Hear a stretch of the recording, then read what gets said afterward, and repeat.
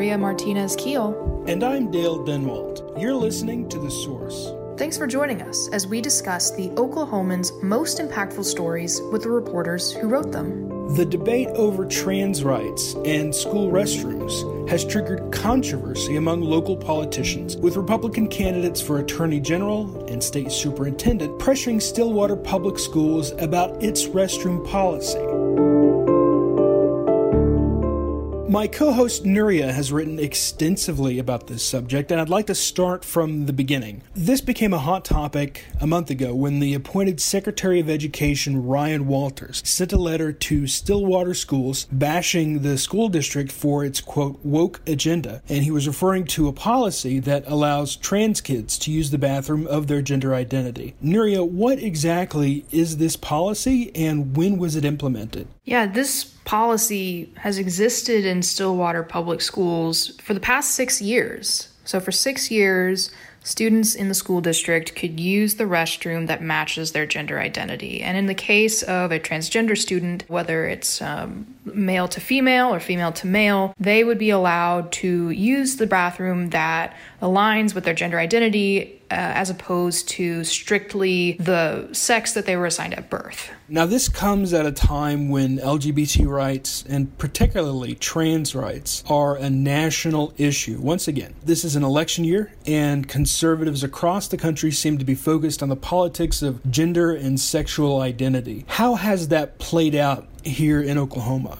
Yeah, so we've already seen two sort of similar bills passed through the state legislature and to earn the governor's signature this year. There was a bill earlier in the session that Governor Stitt signed that effectively prohibited transgender women from participating in women's sports at the high school and college level. And I believe that law affects transgender people, across the board, but there was a particular focus on, quote unquote, protecting women's sports. I believe it was called the Save Women's Sports Act. So there was already this argument out there that, women need to be protected from this presence of transgender people. And then there was also a bill that the governor signed into law that outlawed non-binary birth certificates in Oklahoma. Basically, you have to have an M or an F on your birth certificate to indicate male or female, even though there were some who wished to have the letter X to have a non-binary option. So this would be the third sort of policy law issue about trans rights being discussed here in Oklahoma. Now, specifically on the school bathroom issue, it's been a political football. It's passed around between state and local officials. The Republicans are pressuring the state superintendent, Joy Hoffmeister, who is a Democratic candidate for governor. They're pressuring her to address it, to come out and take a stand. Hoffmeister, in turn, seems to have left it up to the Attorney General. Stillwater School Board asked the Oklahoma State Board of Education, that's the local school district, asked the State Board of Education and the governor to get involved. Who has the final say here? Right, so this definitely has kind of changed hands a couple times, taken a lot of different twists and turns. Initially, there was a lot of pressure on the local school board to address this. Like you mentioned earlier, Ryan Walters, who is the governor's Secretary of Education, he was, trying to argue that this is a safety issue, that, he kept saying biological males should not be allowed in the girls' restroom. And again, this policy affects both boys and girls, but there's been almost an exclusive emphasis on the issue of girls' restrooms in particular. And so there was pressure on the Stillwater School Board to address this. And the school board unanimously passed a resolution saying that they would not change this protocol unless the state left them no choice. And they also asked for legally binding guidance from the state. Before, they had received guidance that was not obligatory. And so they put this policy in place, and they've had it for 6 years and have said there have been absolutely zero incidents of misbehavior that have been reported as a result of it. But they did ask for the State Board of Education to develop emergency rules that would be legally binding, that would basically decide how schools are allowed to craft their bathroom policies and whether they can have a bathroom policy like this one that is by gender identity and not by birth sex. The State Board of Education Joy Hoffmeister is the chair of that board, and she said that crafting emergency rules would not have been the appropriate course of action here. I can get into all the legalese, but basically she said that wouldn't have been appropriate. It would be better for the Attorney General to issue an opinion. An opinion from the Attorney General is basically a legally binding interpretation of law. And so she asked Attorney General John O'Connor if this is a local issue, if local school districts have the authority to decide their own bathroom policies, or if this is something else entirely. And then state lawmakers at the Capitol, Republican lawmakers, also reached out to the Attorney General asking for an opinion, but their request was different. They were asking, number one, is there a law in our state that actually governs this? And number two, would it be illegal for us to create one?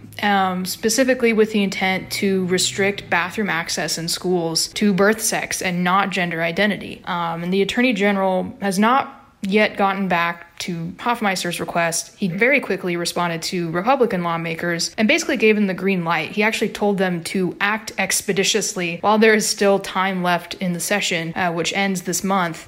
Said you need to jump on this right now and provide some clarity here with the express purpose of crafting a bill that would restrict bathrooms to biological sex. Just keep in mind, John O'Connor, he is the Attorney General. He's also running to keep his seat. He's a Republican candidate for the very position that he hopes to stay in. So he's had some pretty outward statements on what he thinks about this. And so lawmakers, when you ask about who has the final say, this has kind of exchanged hands multiple times, seems like lawmakers are very eager to jump into this because I think within a day, after the Attorney General gave them the green light to create legislation on this, they had amended an existing bill and passed it through the State House. So it's already passed one chamber of the state legislature, and now it moves over to the state Senate. If it passes the state Senate, I can only imagine that Governor Stitt would sign this bill, given that his own education secretary has really helped whip up this frenzy, that has really emphasized that this policy should change. So if the governor is presented with a bill that would do exactly that, it's only logical that he would sign it. Oh, I'm glad you brought up the legislation because the Attorney General basically told the legislature, you got to act fast on this issue. And certainly by the end of the month, they've got about 3 weeks left in session, plenty of time. I know the legislature well. There's plenty of time to do a lot of things between now and the end of session. So the bill that they have introduced and have quickly advanced through the first chamber would limit school bathroom use to that person's biological sex, meaning that if a transgender male was assigned female at birth, they would have to use the girls' room.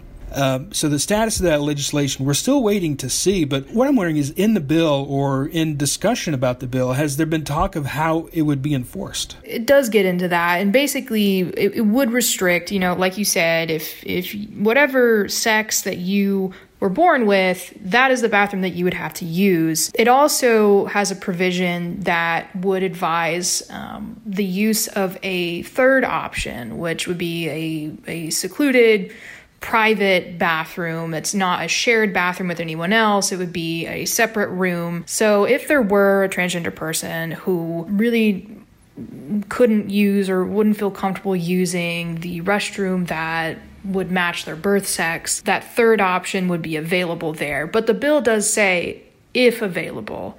So it doesn't say that that third option must be available. It just says there should be a third option if there is one available. So perhaps in some schools out there wouldn't be. But that is how it would work, is whatever your birth sex was as confirmed by your birth certificate, that is the restroom that people in public schools would have to use. So this obviously is a national issue. We've seen similar discussions in Florida and other states, and certainly here it's a state issue. But I want to focus down back into the local issue. How have people in Stillwater and LGBTQ plus advocates, how have they responded to the controversy? Yeah, it's really sparked in Stillwater. There are people who packed school board meetings and have really strong and fiery things to say about this. It really has become an emotional topic for quite a lot of people. And Stillwater is an interesting place. It kind of blends elements of rural Oklahoma with this, really highly educated, more progressive college town. And so you're really seeing both of those sides clashing somewhat on this issue of bathroom access. So that definitely has been a point of contention in Stillwater. And, LGBTQ plus advocates have made it very clear, and so has the school district, that allowing transgender kids to use the restroom is not a safety threat to other students using that same bathroom. In fact, they say, it would probably be a greater safety threat to the transgender child to be forced to go back to the restroom of their birth sex. They could be target of bullying, or just the fact of, the humiliating aspect of it, of being in a school that doesn't affirm who they are. We've already seen legislation affecting transgender rights. And I spoke with the executive director of Freedom Oklahoma, which is a nonprofit advocating for LGBTQ rights. And they told me that this could potentially be the most damaging legislation that comes from this session for transgender people. So this could be very impactful for the folks whose bathroom access would be regulated by this. And I think it really does, it is a gut punch for some people. I spoke with the executive director of the Payne County Pride Association, and she was emotional about it, that, this kind of controversy occurred in their hometown. And, this is somebody who knows transgender kids in Stillwater Public Schools, and told me, I know these kids, they wouldn't hurt anybody. So to hear adults in the room portray these kids as predatory in any way has been really difficult for folks who know those kids, and I can only imagine for their families.